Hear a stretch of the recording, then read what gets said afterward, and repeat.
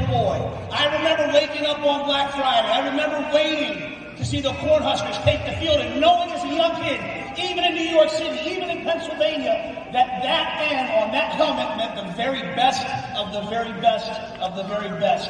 And to every 9-year-old, 10-year-old, 11-year-old kid in the state of Nebraska and across the country, we will not rest until that means that to you. So thank you guys very much. Welcome to the Go Big Redcast with Dave, Honky, Boomer, and Redcast Rob.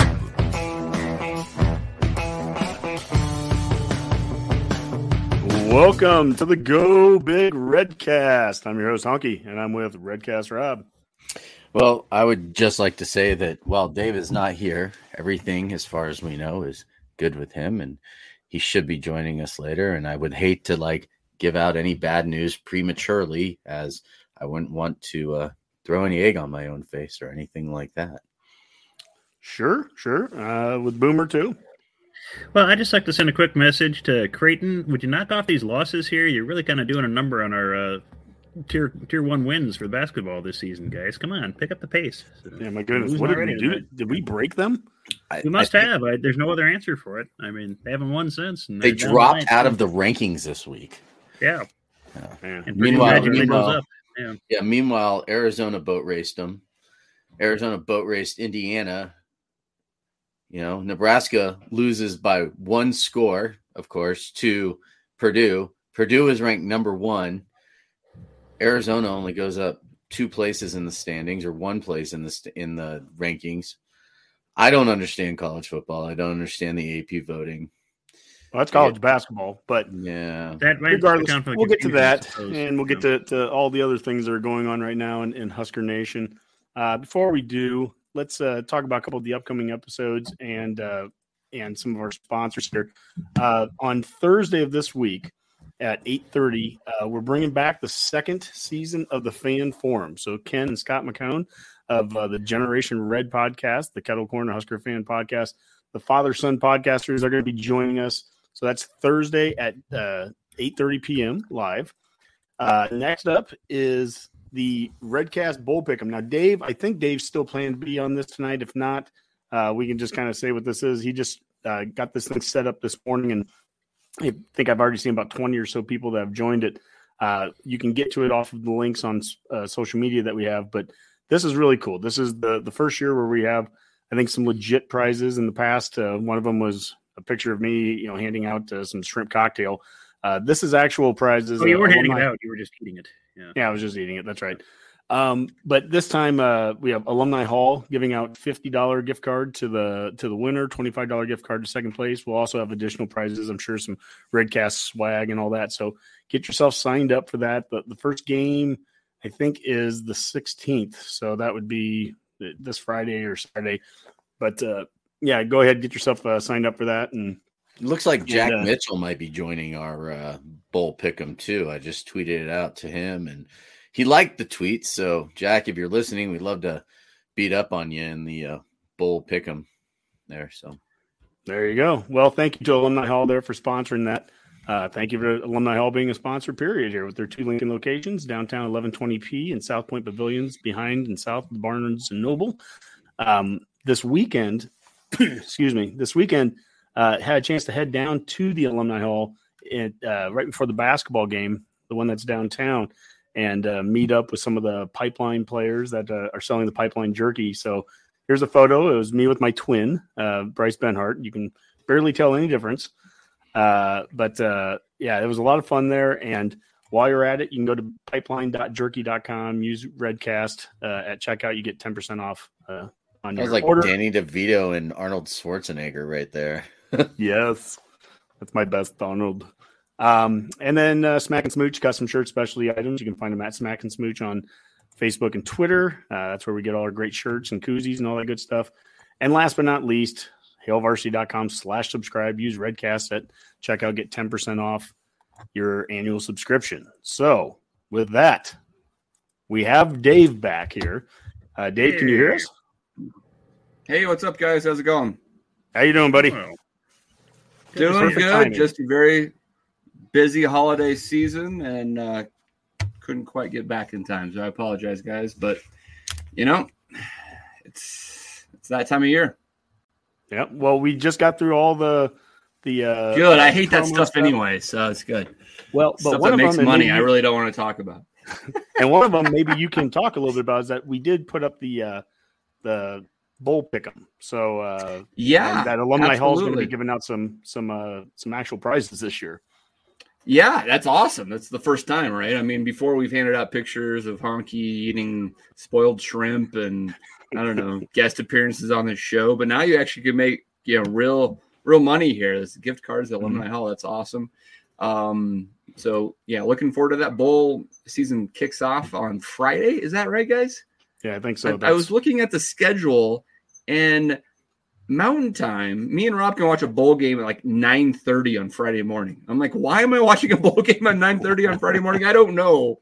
And why would you want to hang out with me at 9:30 on a Friday morning? I'm not watching it with you. That's for sure. Hey, you know what though, Dave? We have watched the NCAA tournament that early in the morning together on multiple. Oh occasions. yeah. That's legit. Well, it's 10 o'clock usually, tournament, but 9:30 here Mountain Time Friday. So you're not doing anything on Friday morning. Yeah, go ahead and start enjoying bowl season. But yeah, looking forward to the Redcast Bowl Pick'em. I haven't even made my selections yet, but I'll be in there. And I don't know if Rob or Boomer actually has the results. Have we talked about the winners of the actual regular season Pick'em contest? We should probably do that one of these days. Yeah. Yeah. I think it is final, so we might want to bring that up. But I don't know. I stopped picking so long ago. I don't even remember anymore. So. Well, Rob, you're quite certain that you had won our actual betcast.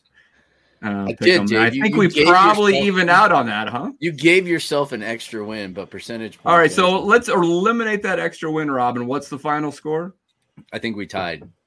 That's correct, Rob. That's correct. And just because you took a week off. I didn't. We all took a week off. I did not take a week off. Sigh. Anyway, I do have the winner of the Pick'em contest, so there we are. It is Rob Holo 423. Rob, that's not you, obviously. No. Yeah. That's it. Yeah, that's the ticket.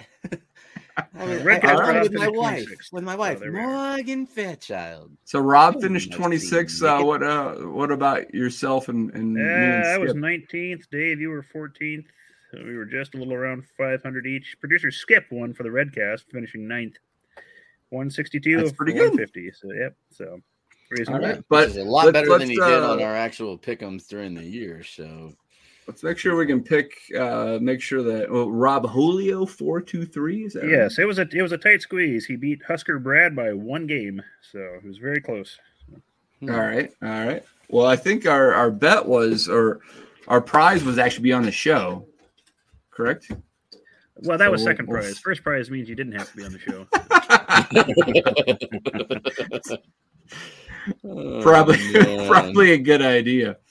But anyway, Honky, yes, the Capital One Bowl Pick'em is live. Please join up, and the games start on Friday morning. So get in now. And what is our group again there, Dave? It's the Go Big Redcast Bowl Pick'em. Okay, and that's just what it's called on ESPN. ESPN, right? Yeah. And join the Go Big Redcast Bowl Pick'em. And now, scarlet-colored glasses. We'll start here with a week ago, we sent out a poll, and it was what the CU Nebraska hashtag should be. Now, as we all remember from 2019, it was hashtag CU Redout.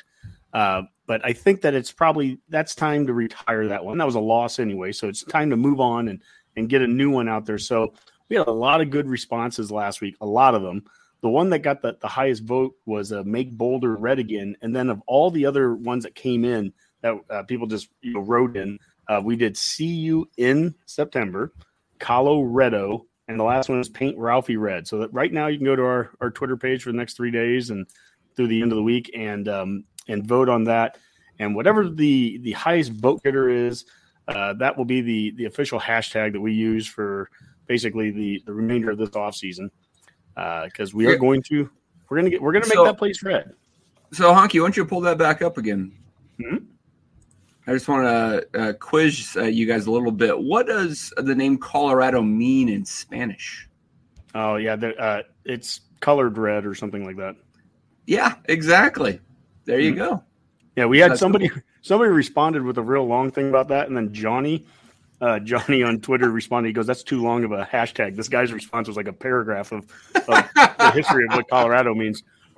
This was interesting, though, is that this one guy, and I'm trying to read it here, CU Buff Stats or whatever, he goes, "For those of you wondering about Huskers buying season tickets, it's been confirmed deposits are non-refundable and priority will be given to those with Colorado billing addresses, blah, blah, blah." All I know is I responded, I go, "Newsflash, there's apparently no Nebraska fans with Colorado billing addresses. P.S. Half the Redcasts have Colorado billing addresses." So even I don't buy that to begin with, but even if that was the case, there's going to be plenty of people that can find a way to get their hands on a Colorado mailing address. We're going to find out.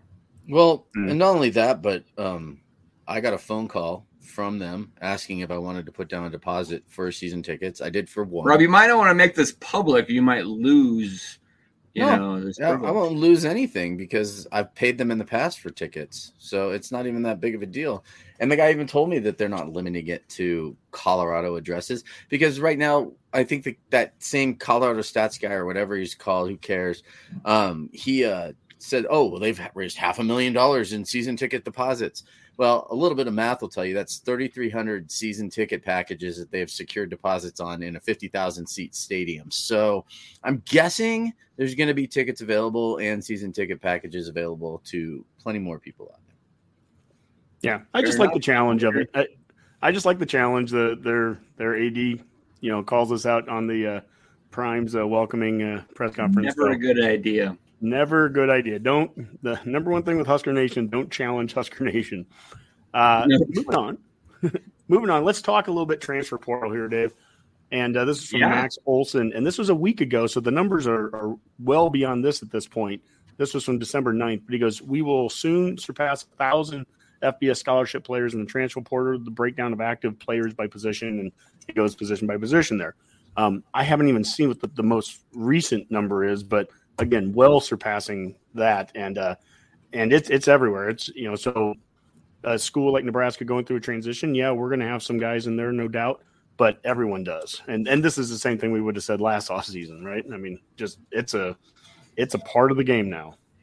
Yeah. You just do the math on that, and there's only 130 FBS programs, and a typical incoming class is 20 student athletes or so. If you're going to have 1,000 guys in the transfer portal, you're just not going to have that many spots. It's just not going to happen, right?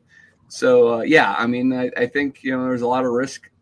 And some clearly benefit from this. The quarterbacks in particular.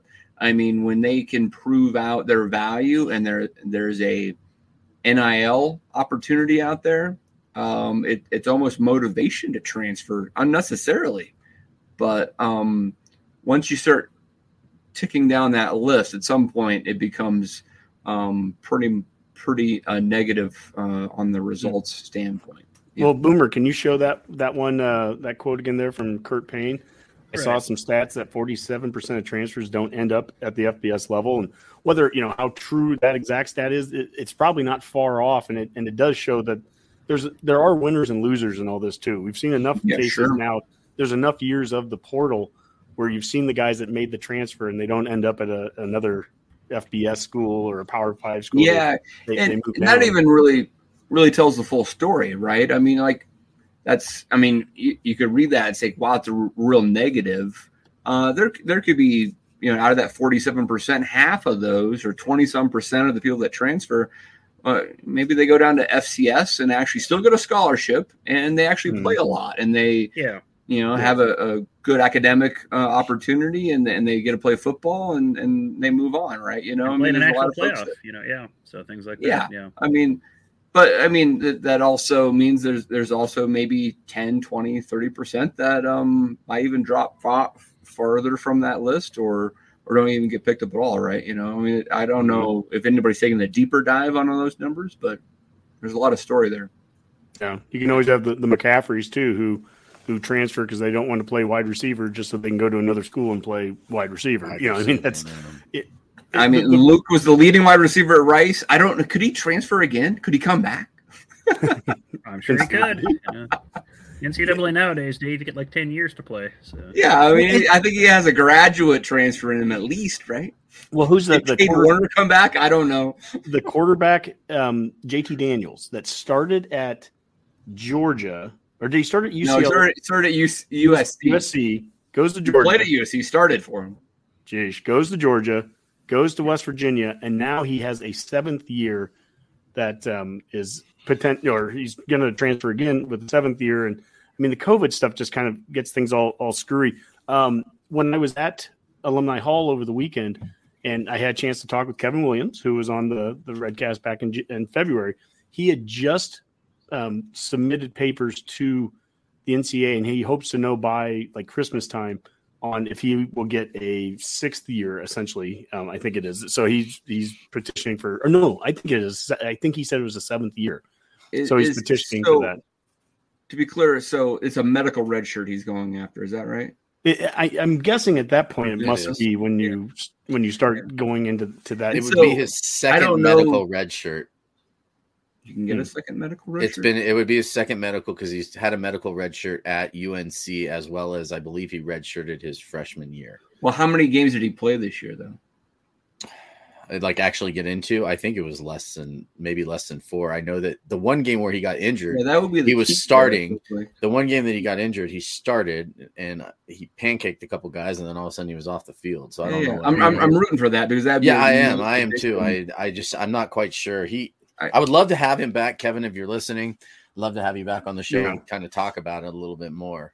Maybe we'll talk a little about the O-line here coming up. But I mean, I just don't know if what scenario that is. But there's a lot of opportunities to play a lot of football, and I mean, there's a lot of quarterbacks. JT Daniels, I don't blame the guy, right? I mean, if your NFL prospects aren't high and you can transfer again and make another 6 figures somewhere, I would probably do it, right? Yeah, that's the thing right now. I mean, the money. I mean, we've heard stats, and we know what some of these guys have made. I mean, it's substantial enough for the high end guys. It's substantial enough that at least makes you pause for a second if you want to come back for one more year. I mean, it's one thing, to come back and just get your education, but if you can come back, get your education, get another couple 6 figures, that's not the worst thing in the world there. So. Honky, were you making 6 figures when you were 24? Well, not legally, but why are you always stealing my life, Honky? Yeah, I know.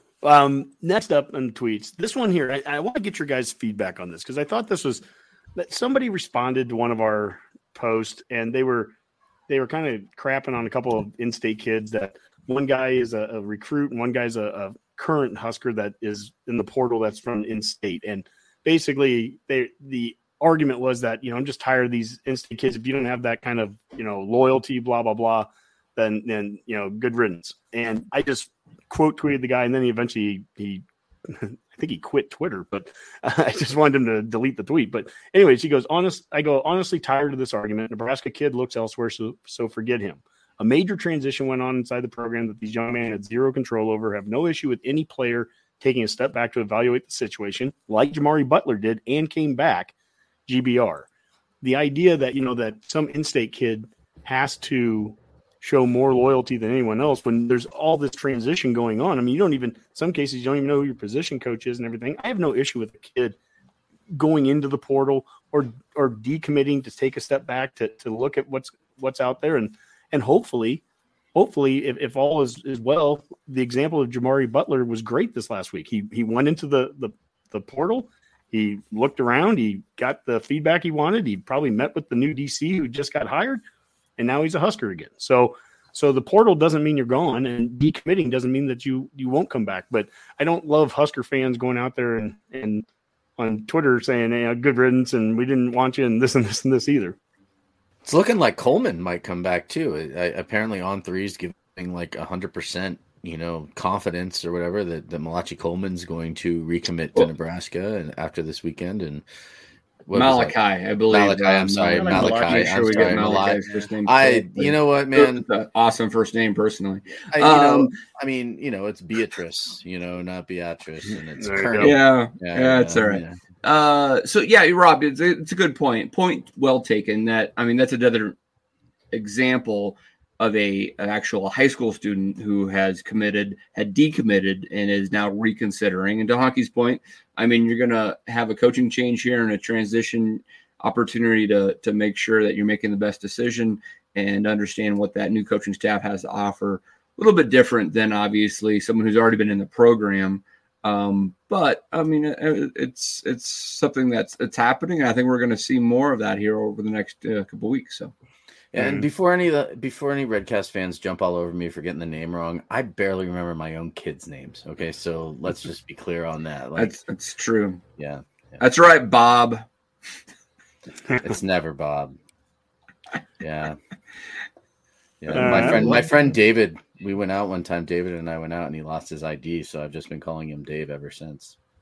I call myself David all the time, Rob. It's fine. I should prefer that. I was trying to tell a dad joke. Yeah. Didn't work. All right, what's up, Honk? What's our next up? Next up, this was from Sidelines Clemson ACC Champs on Twitter. Deion Sanders stood in front of 40 kids and told them to leave because they weren't good enough for him. He then pulled scholarships of kids committed to the school because they weren't good enough. He then offered the most money possible to every 4 or 5 star on the list. Not rooting for that. There's a lot in there. Dave, I think you have a point you want to get to here. Yeah, well, actually, anybody can answer this question of mine. Maybe Boomer's already watched the entire, I think, is there a 15-minute video that I've heard that there's a lot more to that speech than that 30-second soundbite that hit Twitter, right? Because, I think and there's a lot more to saying, like, hey, you're going to be here to compete and all that type of stuff. Do you feel like maybe the media kind of twisted that soundbite a little bit? Yeah, I think it's definitely that segment did come across pretty harsh if you just listen to that segment. I think, like you said, Dave. And in fairness, when you're head coach, that's the kind of stuff that's going to happen. People are going to look for sound bites. We're a sound bite culture, and with social media, that's what you're going to get. People aren't going to sit down and listen to a 15-minute, speech for the most part, unless you're crazy like most of us, that are listening to the show right now. But and that's part of what I think Sanders is going to be. He's going to be that guy that you're going to throw it out there, clicks, and going to be, people want to get little bits and pieces, throw it out on social media, and for good or ill, that's what Colorado's going to be for the next couple of years. Is that kind of Deion Sanders show? So, I don't think Deion hates the fact that only his sound bites got out there. That Deion's he's a promoter and but to your point that there was more to it than just the 5-second or the 10-second video of him going in there and basically saying, I want all of you guys gone, which is how it came across. Now, I'll admittedly I haven't watched much more than that. What else did he kind of go on to say? I guess for the. I have not watched all 15 minutes either, but I've watched a little bit more. And if you put it in context, it's more about competition. It's like, hey, I'm bringing guys in here, but if you want to compete, you can be here, but if not, get the heck out of here. Right. It's one of those like challenge type statements, right? Opposed to like, none of you guys are good enough and get the heck out. It was more of a challenge to rise to the occasion, right? That we are going to bring guys in. And if you can compete, you'll be fine, right? I'm paraphrasing obviously here, but I think the soundbite was like, none of you guys are here. Everybody transfer out. I want 0 people on scholarship, and I want to start fresh, right? Which in some ways, people have, if you listen to folks that have seen what Matt Rule has done at Temple and Baylor, he kind of took a similar approach, a fire sale approach of like, let's knock the whole house down. I am tearing it down to the foundation. I'm going to build it back up. Right. And I think, soundbite wise, I think you're exactly right, Honky. I think Deion was completely fine in how it came out because it's going to shock and awe folks. But when anybody's shock and awed, he wants to get into that little crack in the door and say like, hey, but what I'm really saying is, let's compete and be the best we can possibly be. And if you're good enough to be on my team, I'll take you. Right. And Yeah. Yeah. And it should be noted with Matt Rule, for completely different circumstances at both Temple and Baylor, that approach of tearing it down and building it back up didn't lead to a lot of wins in year one. So nope, sure doesn't. That approach is going to be problematic at Nebraska if you went 2-10 in year one. That the Husker fans aren't looking for that. It could happen.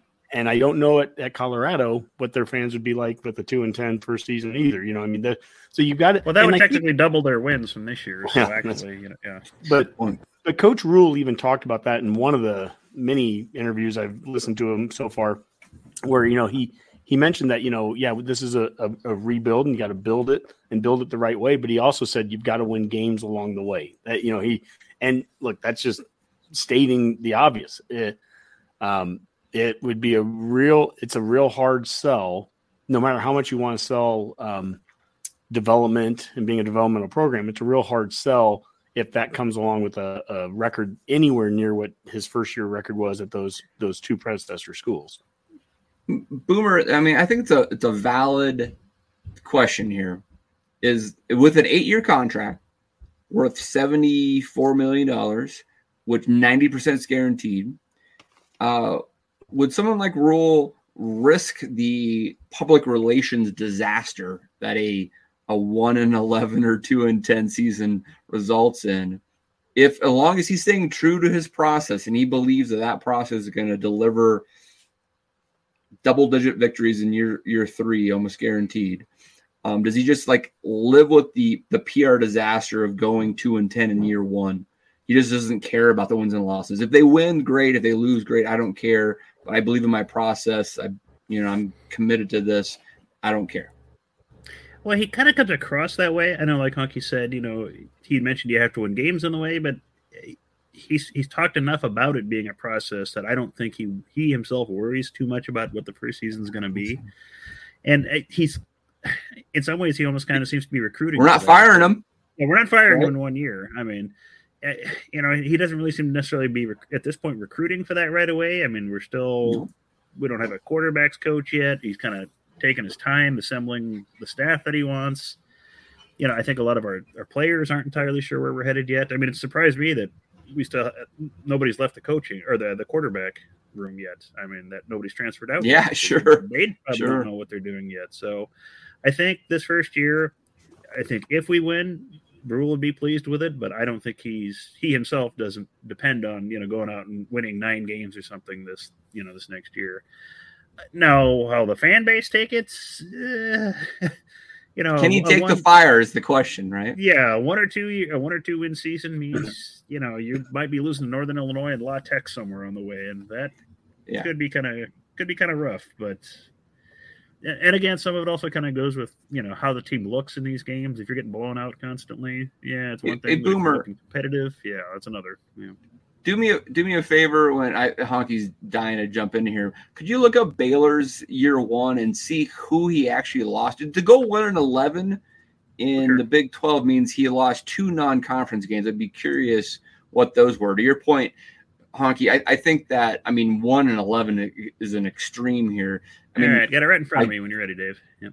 1 second. It's just that, I think we do play La Tech in Northern Illinois, and look, we can lose to anyone, but just from a X's and O's and bodies, we should win 2 of our 3 non-conference, and Colorado is likely should be a win too. You could argue we could win Northwestern with, again how they've been playing. So that's 3 or 4 wins that are on there. But I mean, if you go 1-11, what does that actually look like? Boomer, what did Baylor do in? Let's see. The first year with Bent Ruler in 2017, 1-11, they opened the season with losses to the Turner Gill Liberty Flames, the UTSA Roadrunners, and then the Duke Blue Devils in non-con. And all relatively close losses. All 3 of those teams were above 500 by the end of the year, so it wasn't like they were complete crap. But okay, yeah, so all right, opened pretty tough. Then played number 3 Oklahoma fairly close, and kind of struggled the rest of the year. Almost beat West Virginia, lost by 2, and did beat Kansas by the end of the year. So there's that, I guess. Well,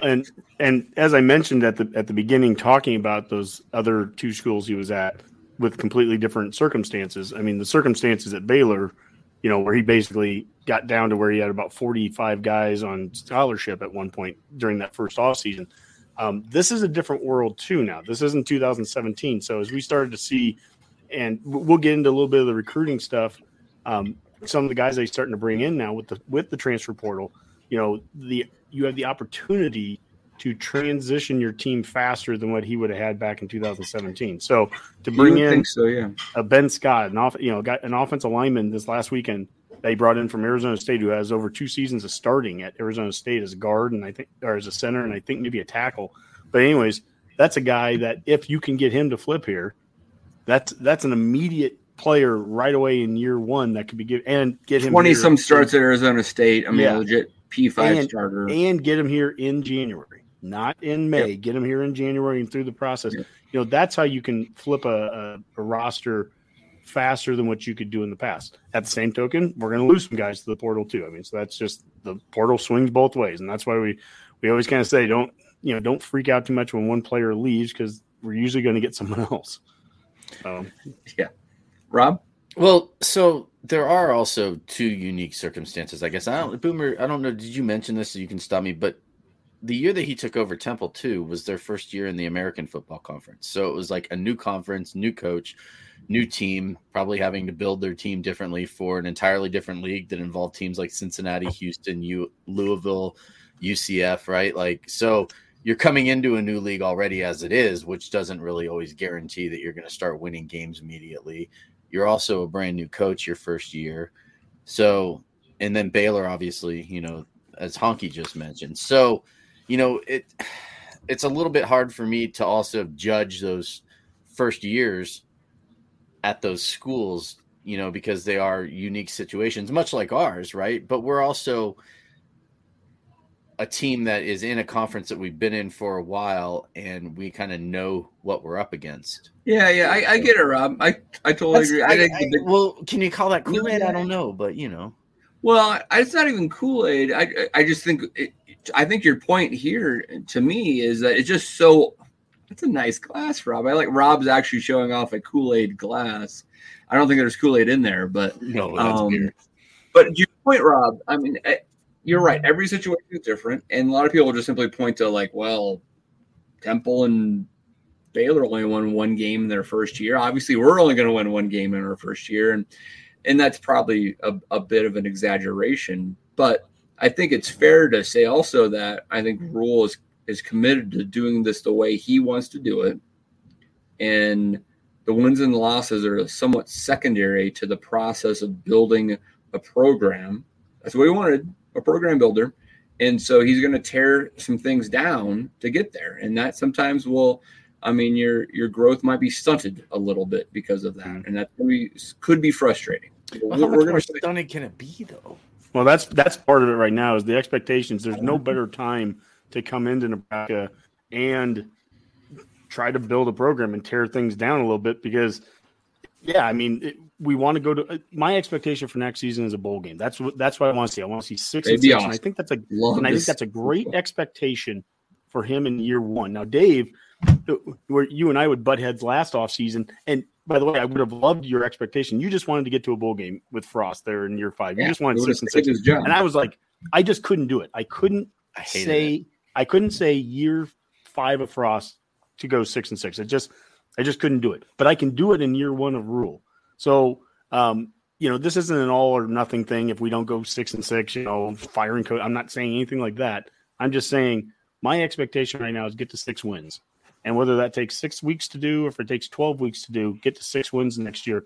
I think that would be an amazing start. And that's a really good expectation for a coach to be coming into versus coming into – we've had 2 coaches in the past fired with 9-win records, and that's a lot harder for some guy to come into because Riley and Callahan, when they were coming in, they were trying to flip cultures and bring their guys in and do all that, but they were doing it with, hey, last year's team went 9-4, 10-3, and made bowl games, and that's the expectation for you to do right away. So, yep, that's right. Yeah, that's going to be my Kool-Aid phrase. Yeah, my Kool-Aid phrase for the year is we're going bowling. Like that's my Kool-Aid phrase. I think I've tempered my expectations to Dave level expectations. At year 1 of Rhule, I'll reserve year 3 for national championships. Okay. I mean, look, expectations are a funny thing because they change all the time. they change from, week to week. If you start winning a couple games, I mean, we'll talk about basketball in a few minutes. You beat Creighton, and all of a sudden the expectations get up there where it's like, well, maybe you should be competing with somebody. Now we just lost in overtime to Purdue, who's number 1 in the country. My expectations start to change now when we're going to play Iowa and Wisconsin, these other teams in the Big Ten. Because they lost by 1 score on a terrible call. Well, I don't even want to get into that. I don't even want to get into that part yet. It's simply the expectations start to change when the team shows something. So if we go out there and we beat a team early in the season that you're not expecting, all of a sudden that the talk of just going 6-6 isn't, doesn't stay true anymore. If you're showing that you're actually, we beat Minnesota on the road, and then you go out and you beat Colorado on the road. Oh my God, you're 2-0, 2 road wins. And you're like, okay, hey, guess what? Expectations are changing, but that's a lot of winning that has to happen first. So, Yeah, that's right. Yeah. I mean, it's really hard to read next year, right? Because just purely from a talent perspective, we're not a 1-11 team. There's no way we should only win a game. Sure. Right. But I mean, to Rule's point about the whole process is that maybe you win less in year 1 because of that process. But we're going to find out. That's what we're going to do. Yeah, well, I don't expect them to take any shortcuts, but from a recruiting standpoint, they are absolutely going out there. And here we have this slide up here. I've got a few more guys to add to it, but this is a little bit of roster management. I can't even begin to tell you all the guys that have left over the course of the last 2-3 weeks since we've talked about it last. Yeah. But we've had a number of guys out. Now we brought in long snapper Marco Ortiz. He's a grad transfer from Florida for the new staff, and he's a long snapper. He's on scholarship. He's joining Quentin Ives, a prep running back wide receiver from New Jersey. So there's the Quentin Ives. We had Arizona State offensive lineman Ben Scott in Lincoln this weekend, played in 28 games for the Sun Devils at both center and right tackle. He has not committed as far as we know yet, but he was here. Also, Jalen Lloyd from Omaha Westside, joined him on – here's his tweet: join me on December 17th at 1 p.m. at the Boys and Girls Club in Omaha, and I plan to find out where I plan to spend the next 4 years. So he's down to Florida, Georgia, Illinois, Texas Tech, and Nebraska. In addition to that, they just announced today cornerback Sincere Sifuala, 6'2", 180 pounds from ING Academy. He's here. And then JUCO D-end edge Kai Wallen, 6'6", 235. He is committed, and there's rumors abound of other commits or guys that are ready to commit here. Rob mentioned Malachi, or however you said his name, Rob. And, and so hopefully, I said Malachi, and I'm not proud of it. Okay. Yeah. No, we're not, none of us are proud of that. But you also said Jerry Tag one time when we were talking about tagging. That's true. Jerry Tag. That's right. That's one of the first. Let's not make fun of Rob. Let's put Rob. You know what they say? People who mispronounce names and words are people who read, because that's the way that my brain sees it. So I'm not repeating it off of. The only time I ever see Malachi's name is like on Twitter. So that's the way my brain is processing it, because I read. Redcasters, Rob is literate. That's what you need to know, that he is not illiterate. He can read. Can you bring up like that stuff or? Do you want that? Do you want this up here? Yeah, that's great. I think this is a really interesting list here. So, transition classes are always tough, right? And I think the transfer portal is also going to be an interesting component of all of this. But I don't know what to think about long snappers. He's a grad transfer. We get 1 year with this guy, Marco Ortiz. I hope he's the greatest long snapper of all time. I typically think that we can find somebody from Central Nebraska to be our long snapper, and he does just fine. So I don't understand why we need to do a scholarship, but that's fine. The running back from New Jersey, right? I mean, it's cool that we're back in New Jersey. He's also doesn't have a lot of FBS offers, but I think he may have a lot of potential, and this staff likes to think about development. So, I mean, if they see something special in this guy, I know that EJ, the Bucktel, how do you say his last name? The running back. Oh, I'm sorry, I'm the only one allowed. Malachi, I think, Dave, is how you're. I couldn't even remember the name, Rob. And Tag. So it wasn't a mispronunciation. I just didn't know it. Like the guy, and so, but that's the type of player that might end up being our starting running back, but it's probably not going to be till he's like a junior, right? I mean, it's going to take a little bit of development on that. the very first commit of the Rule class was a track star from Texas, right? He's not highly recruited as a football player, has 4.2 speed, and maybe could be a dangerous downfield weapon in the future, right? I mean, I think Ben Scott. Same with Jalen Lloyd here from Omaha. Jalen Lloyd's a track star, absolutely, and I mean that's a great list, but I mean a lot of those are track offers, right? Yep. But I mean, if the you Oakland Raider model, track, right? It's just different, right? And it's not like we're going after the absolute elite 4-star, 5-star player. Ben Scott, though, is a transfer who could be immediate playing time and has proven himself at the Power 5 level. Just a really very diverse right now a class that's being formed. And, you know, I mean, you have a half of a recruiting staff right now. They're evaluating and offering as they go. And, I mean, that's what we're going to see for the next couple of weeks, I think. It's something I did see something I saw on Ben Scott. His mom is from Columbus. And I guess he has ties to Columbus and has grew up a Husker fan. So it could be one of those things where we have a chance to get somebody back here. And but Rob, you were going to say something? Well, I was going to ask too, Dave, and this is actually a question because I haven't looked into this too much. And, you know, the process that Trev used to hire Rule, a lot of analytics were used, right? And thanks to, you know, our good friend Abby of the Redcast, like, you know, she has verified that there were a lot of things that were used to hire you know, the coaches, the assistants, you know, all the way up to Matt Rule. So it's like, that's where we came up with, like, you know, Satterfield is our offensive coordinator. And then they brought in, you know, so there's like a lot of things going into this. How much of those analytics do you think are being used to look at some of these players? Like, is this, you know, especially guys that are coming out of the transfer portal, like, are they looking at some of these players and maybe not just their in-game stats, but maybe how those stats were effective in certain situations? And this is a question I'm posing. I'm just wondering, like, how much of that is being used? I mean, you're laughing. I don't know why you're laughing, but I think the Matrix analytical thing, which, I mean, we know these guys, so I mean, I look forward to actually having a conversation with them at some point. I think that was heavily used for the Rule hire.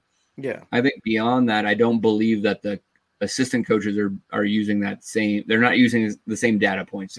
Matt Rule is making those hires with his judgment purely, almost. That'd be my take, because I mean, there's no. I mean, they're all his guys. You can find outside of Tony White at this point, you can draw connective tissue. And actually, Tony White there's a little bit of connective tissue there with the UCLA thing. I mean, it's not math. I mean, it's relationships, right? I mean, that's how Matt Rule's hiring people. We can talk about that more, because I think it's really interesting to think about this coaching staff. And I've heard differently, and that's why I'm asking. Is I have heard. I don't see it. If you can tell me how that's. I mean, maybe he has a list of people, and then he's like going through the analytics. He knows everybody on the list, though. Is the key.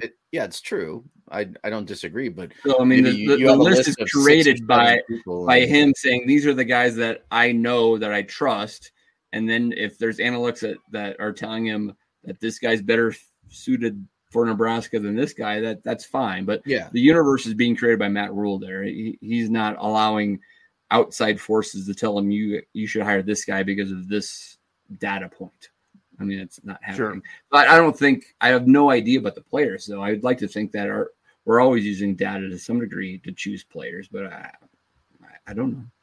Yeah, and when you have these transition classes, some of these guys are going to be players that you've recruited in the past, maybe a player that you're bringing with you from another school. I mean, this is an interesting staff. This is not the same as Frost bringing his entire staff over from UCF. This is Rule bringing a lot of buddies, but these buddies come from a lot of different schools and places now. Yeah, and to your point there, Honky, on that one, because Rule's coming from the NFL, there's a few examples, like the running backs coach bring someone along that he had recruited on the East Coast. But like and what's Bryce's last name? I want to say Turner, but I don't think it is, from Texas. The very first. I think you're right. That the guy that it's almost like Jamal Turner, who's also from Texas and was super fast, but Bryce Turner, like a 2-star football recruit, but probably a 5-star track recruit, right? I mean, he's considered to be a legit track guy. And typically those, to Rob, your point of the Raiders, idea of speed first, right? I mean, Rule has a template where he will take players that maybe not legit and NCAA, FBS, Division I type recruits that they think after 2 or 3 years they can turn into very great players because they have the numbers, right? The dash time, the whatever they're looking at, saying that we can turn that guy into a really good player here. Will that actually work in the Big Ten opposed to the Big 12 or at Temple? We're going to find out. That's exactly what we're going to find out. With I mean, now it didn't translate always to wins, but like Thompson to Palmer, right? Like Palmer had that speed, that breakaway speed that could get open. If in fact Thompson does come back this year, and he's got 2 wide receivers that are Trey Palmers that are able to like split the field and open up the defense and everything. That's a whole different. What I would say though, to Dave's point, Palmer was not a developmental guy. He was here now. You're right. Get here for an entire offseason. They got him here in January, which is what I want with any of our transfer guys. We got a full offseason with them. I mean, think of what Palmer's season would have been like if he had got here in June or July. There's a good chance it's not as good. Just natural acclimation and transition. So even a guy that's not a developmental guy still can benefit from being here. But he kind of had the benefit of all that. That's not what we're talking about here with some of these guys that we're taking right now that are 2 to 3 year development dudes. Play for 3 years. Yep. And that's the thing about being patient. Can we be good enough without him playing and players like him playing? Can we be good enough to get to those 6 wins and up? My goal is 6 wins, whether it takes 6 weeks or 12 weeks, get to 6, and we'll readjust. We'll reevaluate after. If it takes 6 weeks to get to 6, awesome. But let's just get to 6. Let's get to a bowl game at the very minimum next year. That's me pumping any brakes on any Kool-Aid there. It's what I want to see. Trey Palmer had great speed, but he was also a 5-star football recruit, right? I mean, he legitimately, and I mean, he's a good route runner, and hands weren't perfect, but good enough, and he's probably going to play in the NFL. I got a good feeling that I love these. Right? I love these lines that Boomer has going across the bottom here. I mean, just bowl year 1 by week 6 or start the new coaching search. Redcast Honky. Paraphrasing. Thank you for stating that. Well, this is the last tweet of the week here. Matrix Analytical, who, as Dave said, we had them on. We had Dave Bartu and Professor of College Football, Adam McClintock, over the summer. And I've been talking with Adam, and we'll have him on here in the off season. It's still kind of crazy time for them right now because they're still coaching carousel stuff going on. But anyways, this tweet here, the 2 biggest openings in 2022 added Matrix Analytical to their due diligence. It's not if, but when is your program going to take advantage of every edge? Staffing and coach search data available for every FBS coach, chief of staff, and AD. Fall behind, get left behind. So, I mean, there's the official thing. We thought that Trev had used – we knew he had used an analytical company. We didn't know if it was exactly Matrix Analytical, but we now do. So that was cool. And the fact that we had a chance to talk with those guys over the summer was pretty cool. That's the tweets of the week. An hour into the show. It's only 49 minutes, Rob. We got plenty of time left. Do we need to transition or we just keep on talking about football? I mean, yeah. I listened to Matt's Rule was a great show. I mean, did anybody else listen to Matt's Rule last week? Well, I had to. I was running the production side of it. So no, but we did have this Matt guy. This Matt guy is really good, huh? You should get him back on the show. Yeah. He really is. He costs too much. Yeah. Well, the emotional toll it takes on all of us is a little bit much. The NIL deal, we just got to sweeten the package for him. I'm thinking. I don't know. Trust me, every time I come out to Nebraska, I try. Yeah, you do. Well, I mean, football-wise, Boomer, I mean, there's been some good comments, so maybe you could bring up a few. I mean, we could talk a little bit about the the D coordinator, Tony White, and what he's going to actually deploy here. I think that's a worthwhile conversation. I actually have a couple thoughts on that too. So let's talk about that. Good. All right. So here's Kurt Payne asking, what are the odds we run a 4-3 defense, even though we hired a D coordinator that is not running that currently? I'll start with Honky on that one. I mean, so the understanding, so Tony White, I mean, I missed last week's show, guys. I actually had to work on my day job at night. But a lot of coaching hires here. It's really interesting. I don't know exactly what to make of it.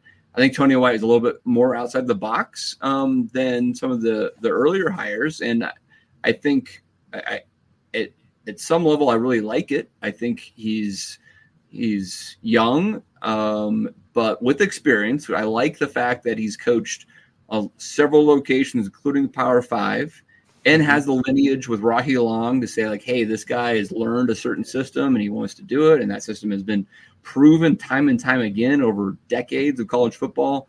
But at the same time, when you tell me we're hiring a 3-3-5 guy, Honky, I'm like, oh no, are you kidding me? A 3-3, what a 3-3-5? We need to stop the run in the Big Ten. What are we doing with 5 people in the secondary? What do you think, Mark? Well, when they beat Purdue, so the one like opponent that Syracuse and Nebraska played, they held Purdue to 61 rushing yards.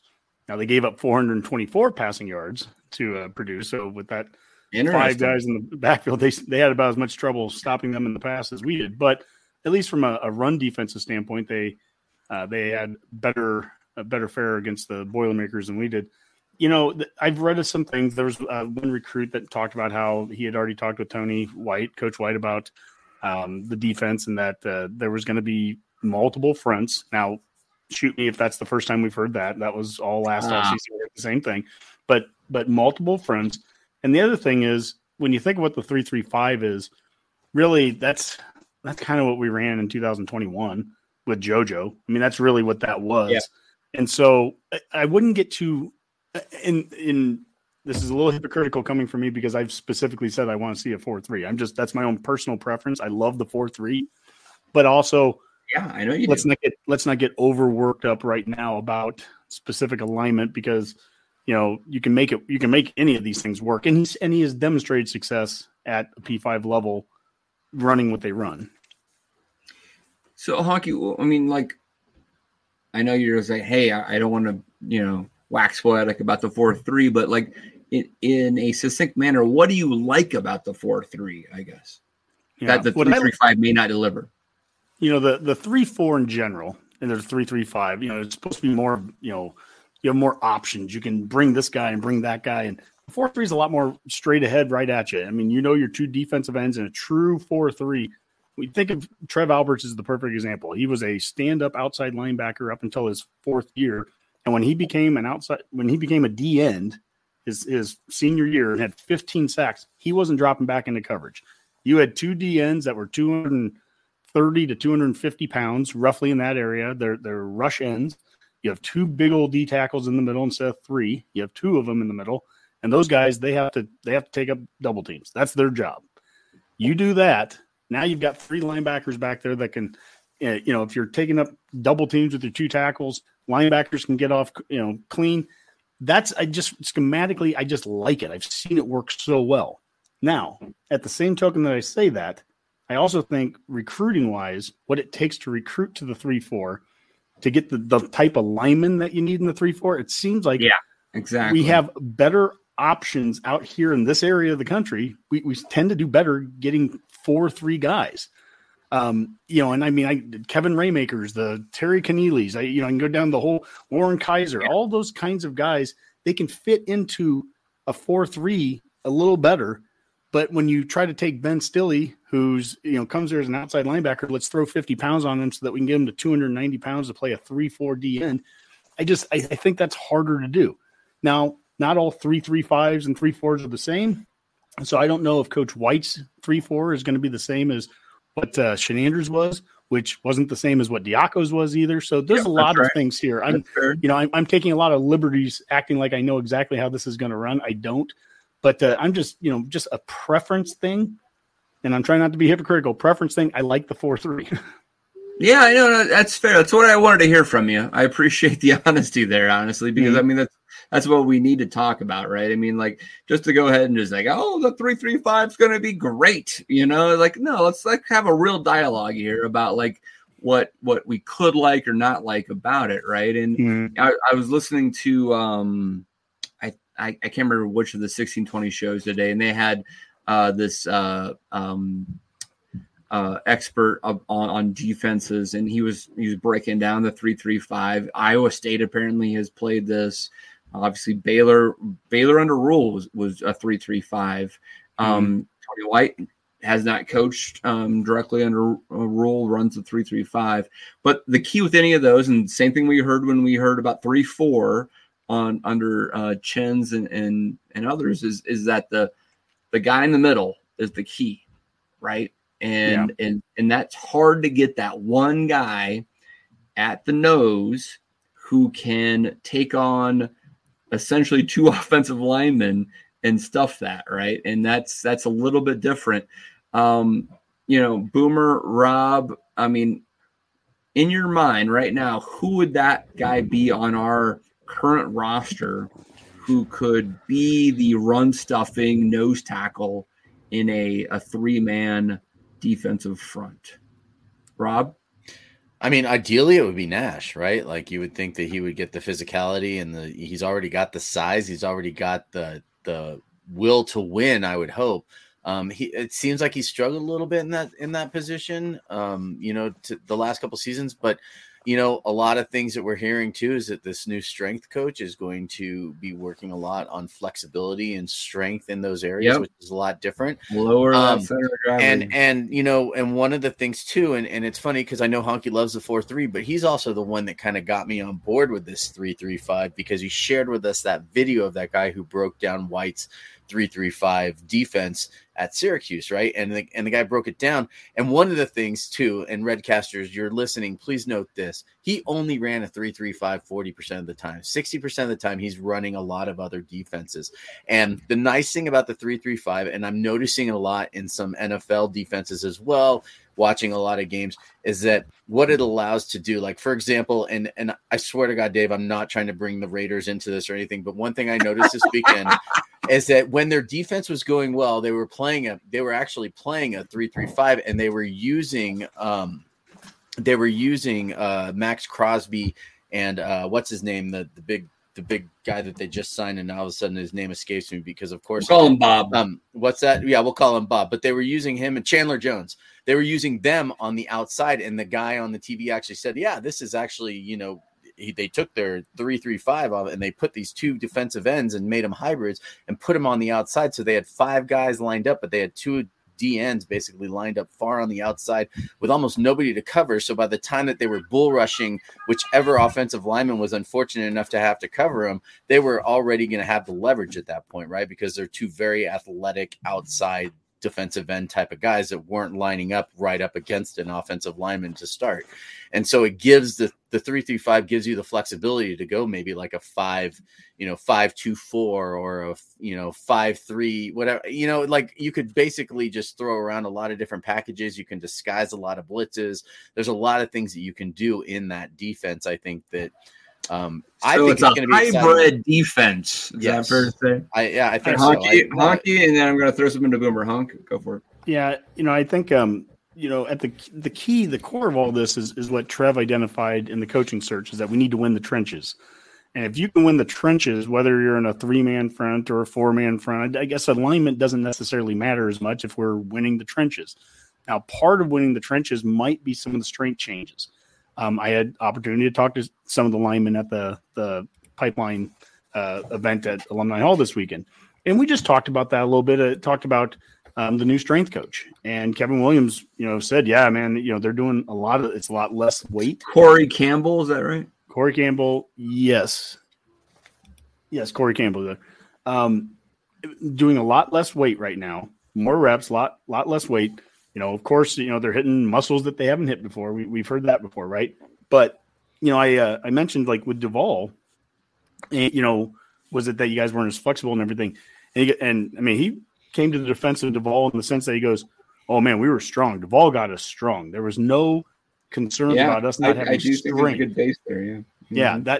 It wasn't like him, he wasn't sitting there crapping on the old coach. He was like, no, he got us strong, but this new coach, you can tell there's going to be a lot more emphasis on that mobility and flexibility and all of that comes along with it. So to Rob's point and to your point, Dave, if you're going to run a 3-4, if it's going to be successful, you need to have dominant nose tackle play. I mean, when we saw it at its best is when we had Damian Daniels in the middle, just taking up the middle. Yeah, if that's Nash next year, or if it's someone that's not even on the team right now that ends up being a portal guy or whoever it is, it's going to be somebody that has to be able to man the middle, and the low guy wins in the line, in the trenches. I remember Rob Zaska telling us that right before the season started. Low man wins. That works on the offensive line. It works on the defensive line. Mm-hmm. So you got to get low. You got to get under. Got to get under guys. And if you're stiff and tall, you're probably going to get blown over. So, and that's irregardless of what your alignment is. Yeah.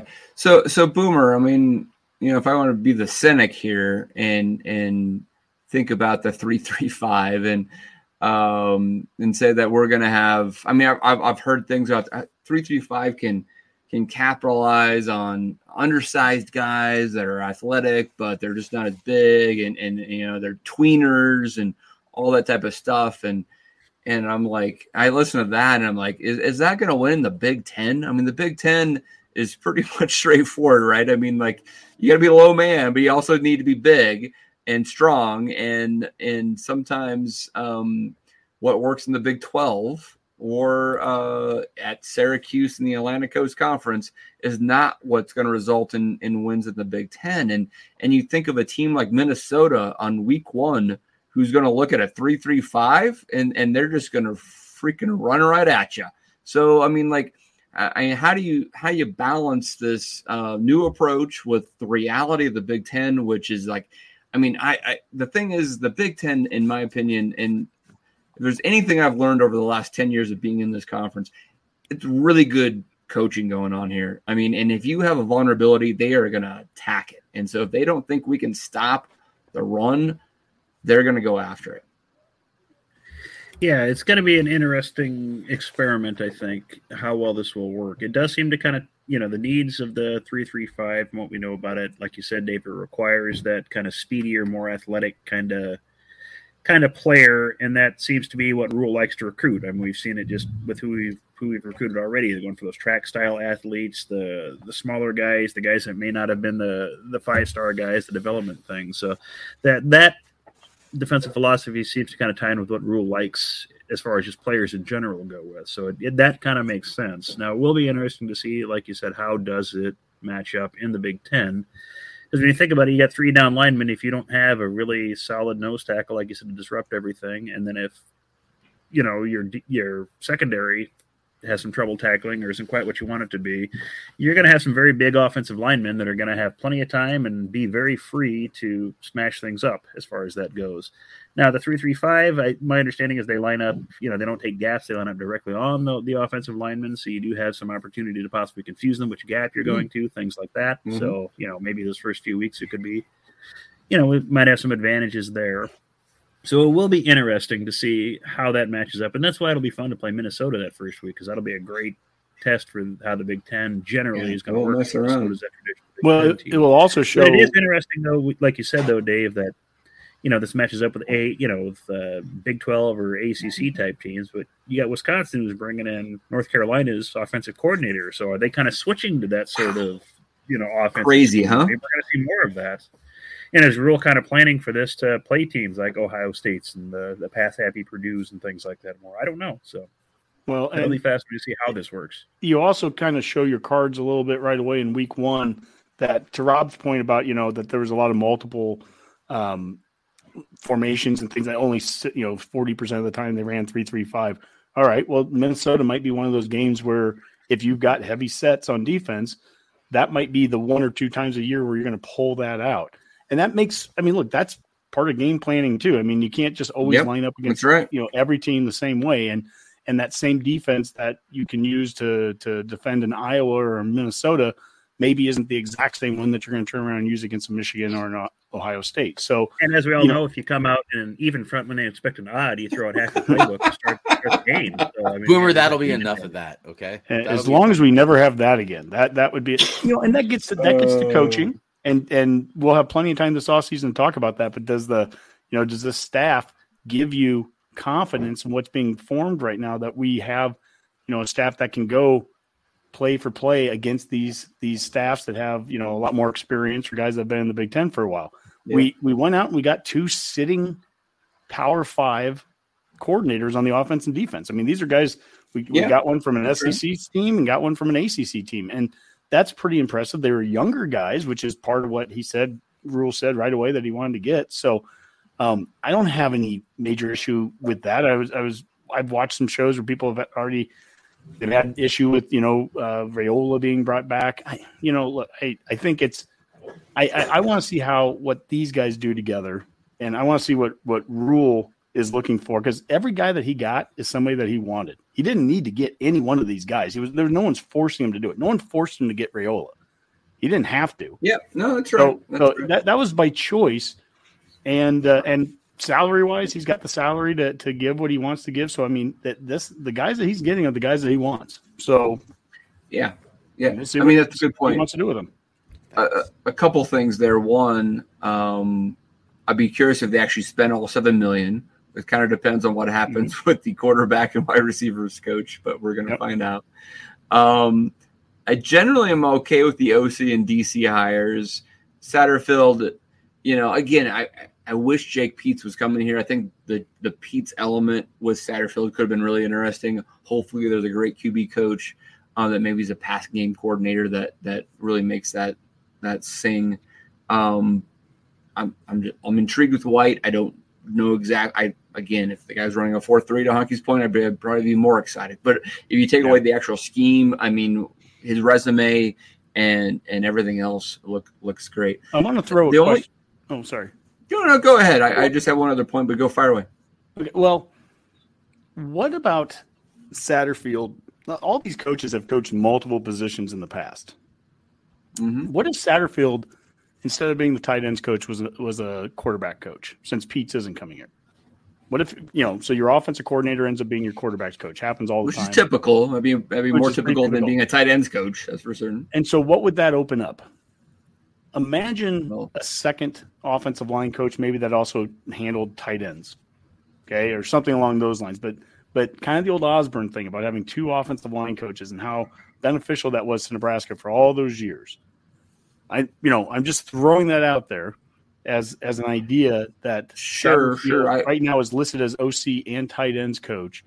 But if he coached quarterback, since we didn't get Peetz, that tight ends coach, you could easily hand that off to somebody else. Now you could also have the special teams coordinator, Ed Foley, could also coach tight ends, which he's done, I believe, in the past. So, I mean, there's things you could do there, but there's, really right now what we're missing in our coaching staff is we have 2 offensive hires that haven't been made yet. We don't have a wide receivers coach, and we don't have a QB coach right now. We don't have the linebackers coach officially, but it sounds like they kind of have the guy planned. So is there a reason why they can't announce that linebackers coach? That's been a little confusing. I don't know the specifics behind why Dvorak or something is who. It just seems like he's acting like the linebackers coach, but to your point, it seems like he's the linebackers coach, but we don't know yet, right? Yeah, we don't know. But the thing is, how do you align your guys? Because really, I think everyone thought Peetz was going to be the guy, and then for the background check or the drug test or something. So for various reasons, whatever, Peetz didn't accept it. He stayed it with the Rams. Yeah, which is fine. I understand. I mean, he might be the OC of the Rams next year, right? I mean, the OC of the Rams did leave, and now, I mean, there could be other opportunities there. I don't want to talk about the Rams right now. All right, let's not talk about the Rams. So, I see where you're going, Honk. I mean, I think there's multiple options here for Rule. I still see potentially that there's a quarterback's coach that brings a little extra spice to the offense. But yeah, I mean, there's a lot of opportunities out there, and the wide receivers coach is wide open as well. So I guess we're going to find out. The thing I wanted to talk about just a little bit is that, and again, I'm fine with the coordinator hires, generally speaking. The show that you guys did last week, that again I missed, I'm sorry, referenced, I can't remember who on Nebraska Sports Radio did the work on the Power 5 / NFL experience. Bishop. And I'm the point well taken, but I feel like what was missed in that evaluation and conversation was it took NFL experience across the board. Like, you're an NFL assistant coach, stop. That's all the same. Whereas Terrence Knighton, I think, what's his nickname? Pork Chop? I love that nickname. It's great. He's never actually led a position room before, right? And he obviously hasn't, recruited at the college level. I think NFL experience is excellent, and you're a full-time coach, and that's all you're doing. Raiola had that last year and the years before as a Chicago Bears assistant offensive line coach. Terrence Knighton was an assistant D-line coach. He was not the D-line coach at Carolina. It wasn't his position group, that it wasn't his room that he's running. There's a difference there, right? And so I don't know if that's really fair, right? I mean, I like guys that the guy at UConn, I'm going to miss his last name again, Rob. I'm sorry. EJ Barthel. I'll learn it. He's now our running backs coach. At least he ran his own room, right? He knows what he's doing. He is answering for the running back position performance. He's the guy, promoting those guys in the offense, et cetera. I mean, I don't know what Terrence Knighton did at Carolina, right? But he wasn't the guy that was responsible for the performance of the D-line. He was just assisting the guy who was, responsible for the D-line. So I'm really interested to see how those guys perform. I don't think it's an apples to apples comparison. So that's I just wanted to bring that up. Any other thoughts on that? No, I mean, I think that's fair. I mean, if not all experience is the same. So if you're saying it's NFL experience, but you're not an assistant coach, then that's not apples to apples if you're comparing it with someone that was. So no, I mean, that's fair. Look, there's $7 million that was very clearly laid out that they have available to their staff. So to your point there, Dave, I mean, it'll be interesting to see, do they spend it all? But even whether they do or don't, this is the staff that he wants to build. So then it's I guess this is the challenge. If you if you look next year, this is where, the 2-10 first year thing, it would be a rough start. If we start 0-6, that's happened before, with a new staff, right? Yes. And if you do that, and it's because, and we're looking at it going, oh no, we've got youth and inexperience. I mean, I don't know. Now, I would say that this is definitely, from a coordinator standpoint, again, this is a better start that we have right now than what we had under Frost, bringing in basically Shenander and then himself as the OC. So, from that perspective, that's exactly the point that I wanted to hammer home, Hunk. So I appreciate it. Is that the $7 million is a top 10 coaching staff salary pool ballpark, right? When I heard that number, when the hire came out, I'm like, well, we should hire a top 10 coaching staff. Now, I don't know if Rule is going to be able to find 10 guys that was going to row the same direction that he wanted to row to be on his staff, right, to justify $7 million, right? I'm a little confused on why we needed $7 million if we're hiring a first-time defensive line coach and a first-time Power 5 running backs coach and so forth, right? I think you could have got the same staff for considerably less money. I've known this from me for a while, guys. I mean, like, this goes back to the Riley hire, where I was like, great, we're finally going to get a first-class coaching staff, and then he kind of brought in everybody that he knew from Oregon State. And the same thing with Frost, where it's like, let's go, and I was a little more vocal in the Frost one, but we kind of let it slide because, hey, they just went 13-0, and I'm not going to complain about this. But when you pay $7 million for your assistant coaching staff, you want guys that have done it before, right? And the fact that our D-line coach has never done it before, it's a little bit concerning, right? And so if we don't go 6-6 next year, that's going to be the stuff that bubbles up, right? And there's a lot of unknowns right now. We don't know what they're getting paid yet. None of that's been released. We also are still 2 hires away from being done. I think some things have changed too since when they first threw those numbers out there. I mean, think about it.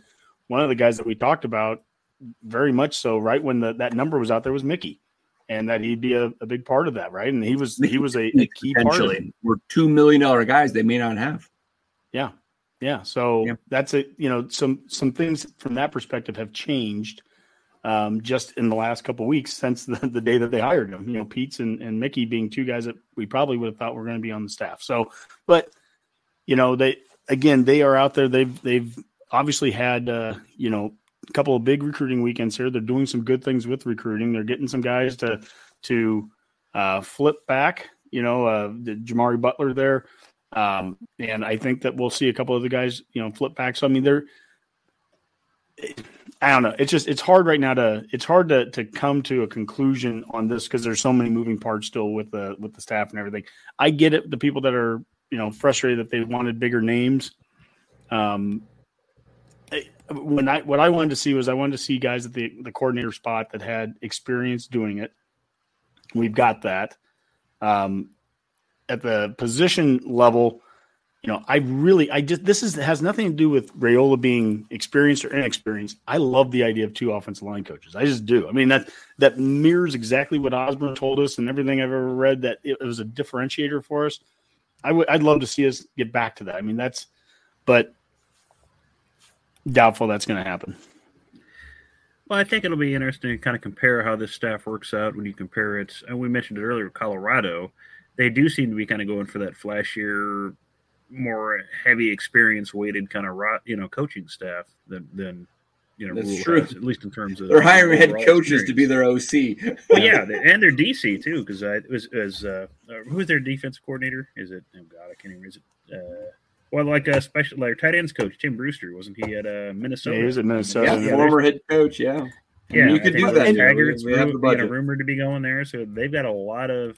I guess you want to call it flasher hires, and sure, Charles Kelly, I guess from Alabama, is going to be their assistant D coordinator. I think a lot of it is we'll find out. Like right now, this conversation looks very different in 10 months. If we struggle and we come out to that 0-6, sure. I mean that's a problem, right? But there's nothing to say that what Deion's building there is going to work with a bunch of the guys either. It's so funny. People get upset about the buddy stuff, but yet, you want to, if someone's going to be doing a rebuild, you typically want to get some guys that you can trust. And I know Rule experienced that at the pros where he went out and got some guys that he didn't. Yeah. And that's part of his experience level right now is, when I went away from the guys I knew, I ran into trouble. Yeah, so this is a great question. I know we probably want to talk about basketball a little bit, but I mean, we'll probably pass on basketball tonight. Last week's show, but I mean, this is a really interesting topic to me in the sense of I get what you just said there, Honk. I mean, that Rule wants guys that believe in his system, can follow along, that he trusts, and then to trust him, he needs to have experience with them, right? So he's bringing guys in that he's worked with before, and he's like, that's a guy that I trust that's going to help implement my system the way I see fit. Makes sense. I don't say that doesn't make sense from a leadership perspective. From a head coach, he also said when he got hired that he's like I chose to coach you, talking to the existing players. And so he's asking for patience and buy-in from the existing roster, saying, hey, let me, come to you and introduce what I believe in, and I'm going to show you what I believe in my system, and we're going to get there together, right? And he's asking those players to buy into his system. It is a little bit interesting to me that he can't or doesn't is how to say this is not willing to take a risk on other good coaches that maybe he hasn't coached with before, but he doesn't know if he can convince them to fully buy into his system to coach the way he wants it to be coached, right? He has to hire somebody that he already knows will do what he wants done, right? It feels like he's asking the players to buy in, but he can't ask another assistant coach who maybe he doesn't have all the experience with to do the same thing. I'm a little confused on that. I still feel like we're having a conversation that's too early to have, because there's multiple positions that haven't been hired yet, or there were things that went on even when he made some of those statements that you're talking about. Again, if he'd have hired Pete and if he'd have hired Joseph, those would have been two guys right off the top that he hadn't worked with, right? He hadn't worked with Pete.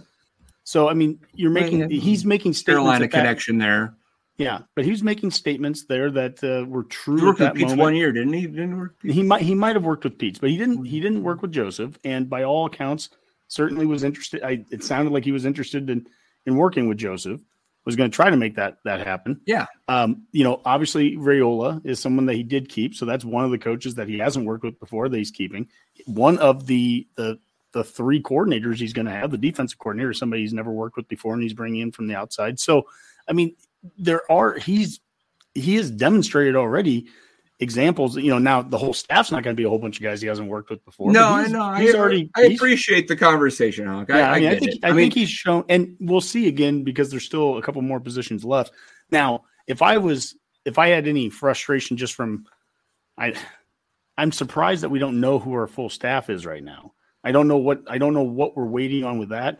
But I don't know how much that's hurting us from a recruiting standpoint, because if he's able to go and tell recruits, hey, for whatever reason, I can't publicly say that XYZ is this coach, but this is the guy that will be coaching you.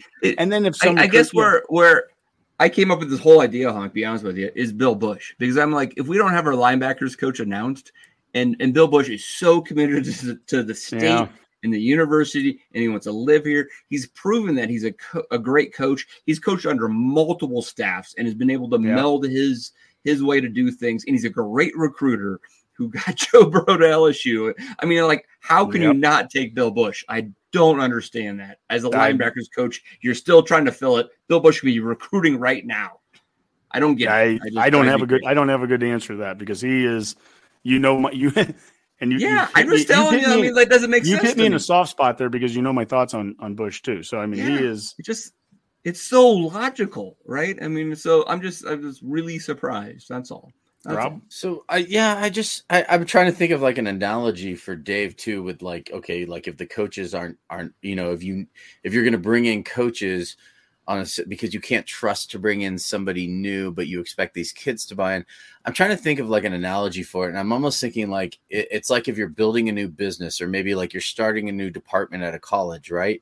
You're going to bring in a bunch of people with PhDs who've been studying the same subject for years and years and years, to bring in like these undergrads and possibly grad students, and to teach them, right, this new subject, right? Like you're starting an entirely new department that nobody's ever had before, or, people may have an idea about, but, you're trying to bring in like a whole new class of students into this brand new department at this college, right?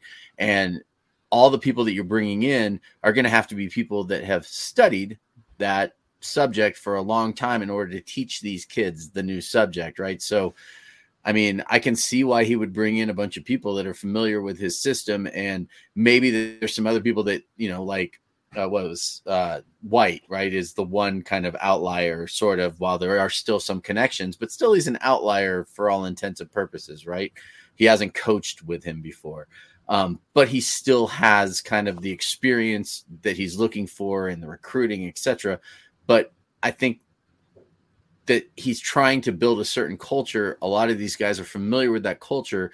And if you can get enough people at the top who believe in that culture, already from the beginning, then it's going to be easier to convince these kids that, this is going to be the right fit for them and the right culture to, I guess, yeah, no, I understand that. I understand. I appreciate that, Rob. Yeah, that makes sense. I mean, your leadership is aligned. It's going to be easier to convince the workers per se, right? I mean, and eventually, after year 1, year 2, year 3, we're going to see some changes in that staff, some tweaks. Maybe he does bring in some guys he's never coached with before because he realizes, okay, I'm going to need to make this adjustment. I'm just, Yeah, we can move on. Again, I apologize for missing last week because I felt like there was a lot to share. But my point here is that I feel like why I think it might be a worse season in year 1 than I think it should be is because of that.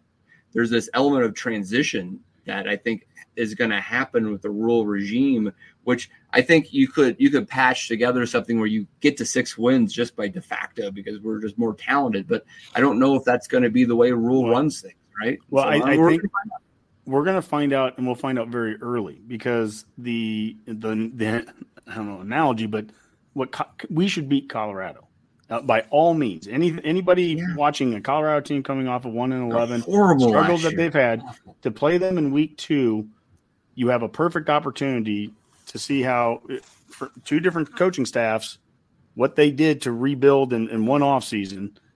And if we go down there and if we look outclassed against Colorado, that's a first year problem. We shouldn't be outclassed when we go and play Colorado. And and I'm not saying we're going to be. I'm just that shouldn't happen.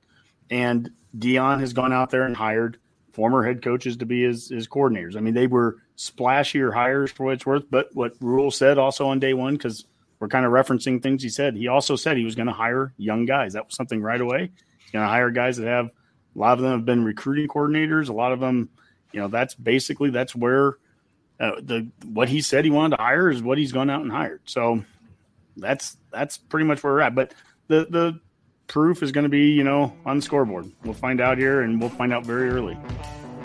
And now, Nebraska ball. Honky, do you just want to even just touch on basketball for 2 minutes? You were at the game on over the weekend, right? Yeah, it was. I like how this team plays. They're fun to watch. They're not. A coworker of mine has said forever. He's like, to win this league, you need to have NBA talent. Well, this team doesn't have that. Previous Nebraska teams did, and were a lot worse than this one. This is a good team, but I think we lack, that 1 or 2, one guy that maybe is that when we need an absolute point score, that this guy can consistently do it time and time again. Now we have guys that have stepped up in different games, and that's awesome. It's great, but there's a moment where it's like, gosh, we need 1 point and we need one guy to score it. I almost wish we could just take Bryce McGowan's off the bench for for a minute at a time, score the point, and then go back, get back off the court, because these guys play so well together. It's team basketball. It's tough nosed defense. I do love watching it. Wish that, and they rebound. I just wish that we could shoot a little better when we really need to get a point. Yeah, we're gonna find out. Boomer. We have K-State on Wednesday. And then Queens College, is that right? Yeah, which we believe is somewhere in England from the last time we checked. So, yeah, we're just going to go with that. So, I've been trying to do the math on this, and anybody else can fill in. So, we've already played 2 of our 20 Big Ten games. Is that right? Correct. 20-game conference schedule. And so, if we could happen to beat K-State and then Queens College, glory be to God, we'd be 8-4. Correct. With 18 games to go. No, we've lost 5 games. We'd be 8-5. Yeah, there we go. 8-5. Okay, that makes it even tougher. I'm just trying to figure out how many games we need to win in the Big Ten with 18 to go to get to 500. Because if you're 500, then you can play NIT. Keep in mind you have a Big Ten conference tournament that you need to go 1-1 in, I guess, to stay 500. But I'm just trying to, math-wise, we're 0-2 already. Can we get there with an 8-12 record, essentially? Can we get there with a 7-13 record? It sounds like 8-12 wouldn't even get us there. We'd have to go 9-11. Is that right? Which means Sounds 9 out of the next. Yeah, I mean 9 out of the next 18. Well, wow, the key would be winning the games at home court. I think would be the starter. I mean, you saw how electric that crowd could be against Purdue. Now we have 9 Big Ten home games left. Yeah, so I think I'm not saying you're going to win all those, but if you have a good chance at them, that gives you a good opportunity to win some of those games. So 6-3 maybe on that. Ohio State at home. I was just trying to give Honky a nugget where we could get to the NIT. I don't know if it's plausible. Yeah, and then I mean, there's possibilities there. I mean, we get Penn State twice. They're okay, they're not world beaters. You get Minnesota twice, so there are opportunities for multiple wins in conference, at least. And like I said, you pick up some of those, you win the majority of those home games. This team has something there. They're much more fun to watch than Husker teams have been as of late. Without scoring as many points. Yeah, which is crazy. I mean, it's not Doc Sadler depression watching it, but they're fun to watch at least. And I went into that Purdue game expecting absolutely nothing, and exited just completely pissed off at referees and stuff like that. And they got me emotionally invested again. They drew me back in just when I didn't think it would matter anymore. You took the refereeing really personal, which I don't blame you because it was bad. Yeah, that was really bad, and they screwed us out of a win. Yeah, but Bohannon of Iowa even said it was a crap call. Yeah, I mean that tells you what it was, and it got a few Twitter spats with people over that saying, "Well, sure, the refereeing was bad, but they missed their chances." Could have won other ways, yes. Yeah, we did miss chances to win that game, but who else missed a lot of chances to win that game? Purdue. They were like 0 for 11 towards the end of that game shooting, but they get bailed out by the refs in that game. And now they're number one in the country. Yeah, now they're number one in the country. That makes a big difference when refereeing sucks. Arizona. I mean, both teams did a lot to lose that game and missed lots of chances to just straight up win it. But one team got a heck of a lot of benefits in it and got calls going their way. Now, Rob, I did win. I rarely bet on Nebraska on anything, but I took the 8.5 points that was a smart in this bet, game, and that was a very smart bet. That was an easy victory. To your point, I mean, you put a lot into Purdue is a Final Four type team. Probably the best team in the Big Ten. Has your expectations changed? Yeah, absolutely. I think that we can go 500, if not better, in the rest of the league based off of the schedule. The way that losing to Indiana the way they did, they played with them pretty well, like 75% of the game. They kept up, and then playing Indiana in Indiana, that's never an easy game, regardless of what year it is, really. Even when Indiana's bad, right? Their home record is generally pretty good. Almost beating Purdue, who then gets ranked number 1 in the country by barely beating, a historically poor program in Nebraska. I'm still really confused on the whole how that happened, sort of thing. Point of the year, it's default. There's no. Yeah, I know it's default. I know it's default. I get that. I just, I'm just trying to figure it out. Move up. And sorry if I keep looking over my shoulder here, but Creighton is down 1 with 21.6 seconds, and Arizona State has the ball to, coached by the great Bobby. We ruined Creighton basketball, Rob. Yeah, well, you know what? Maybe Creighton or Nebraska will be again like what teams did in football, right? Like, is this the curse? Yeah, it's the curse right now. Maybe Purdue's going to lose their next 6 games. That's right. I think if we learned anything, though, that lost to Indiana, not having Sam there in the first 3 or 4 or 5 games, whatever the season was, where we didn't have Walker. I mean, it's important that we have those 2 guys, that we need those guys to be healthy and playing. That's the one thing that we can least afford right now. And so, heaven forbid, knock on wood and everything, not having any injuries, we at the very least need to be at full strength as we get into the meat of the Big Ten schedule here going into next year. But these next 2 games, I mean, yeah, that K-State game feels a lot like a must win, and Queens too. Must win from a get to the postseason type idea. Yeah. And when we talk about postseason, we're talking NIT here.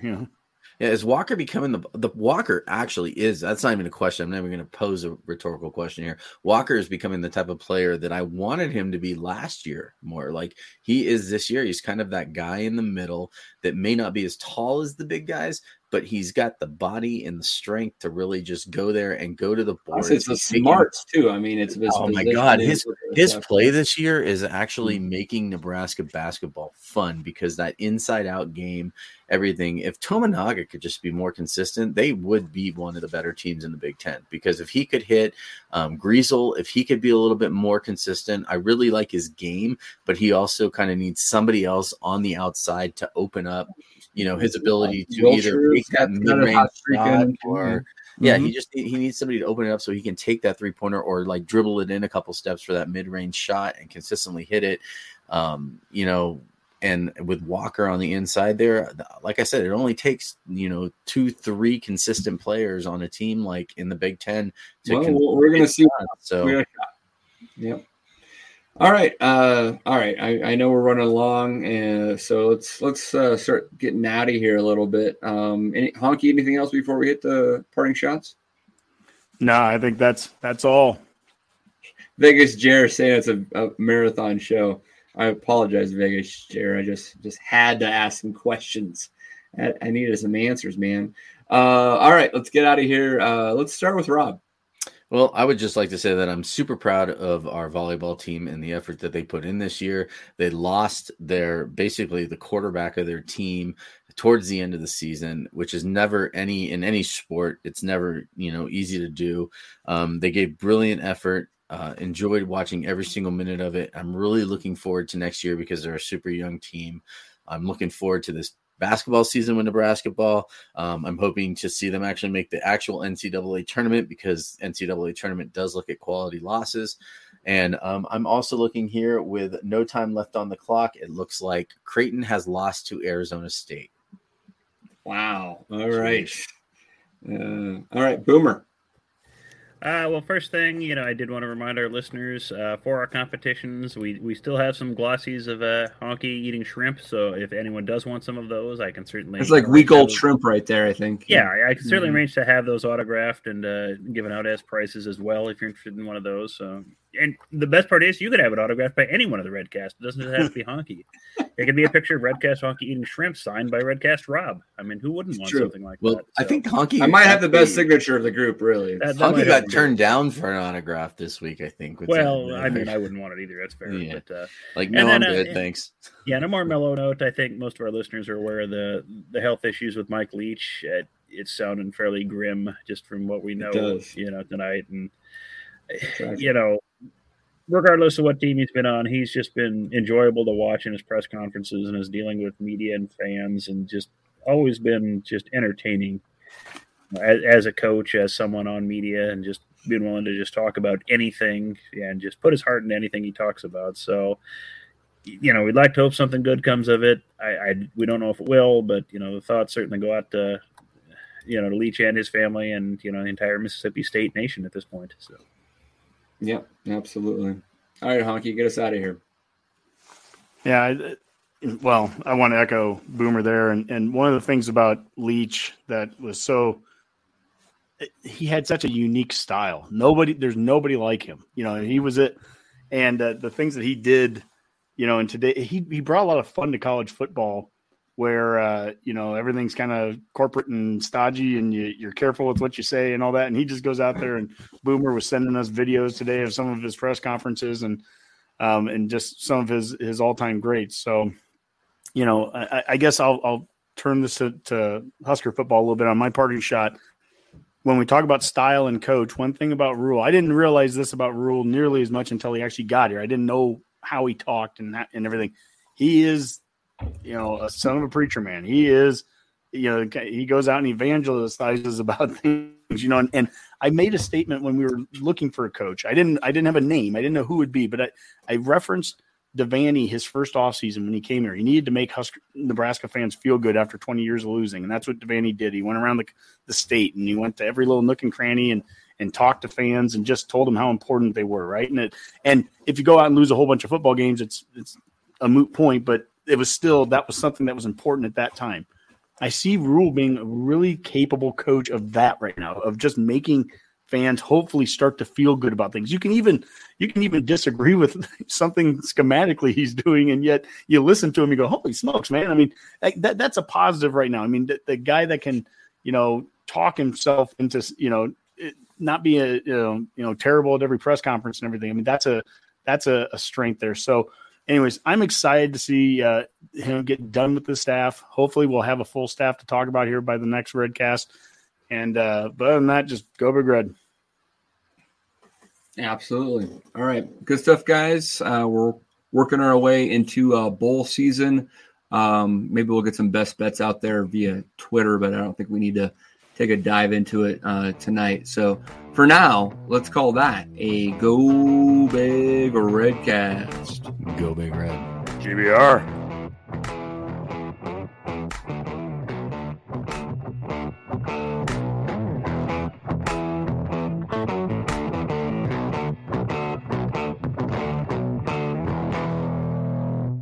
A Herd at Sports Network production.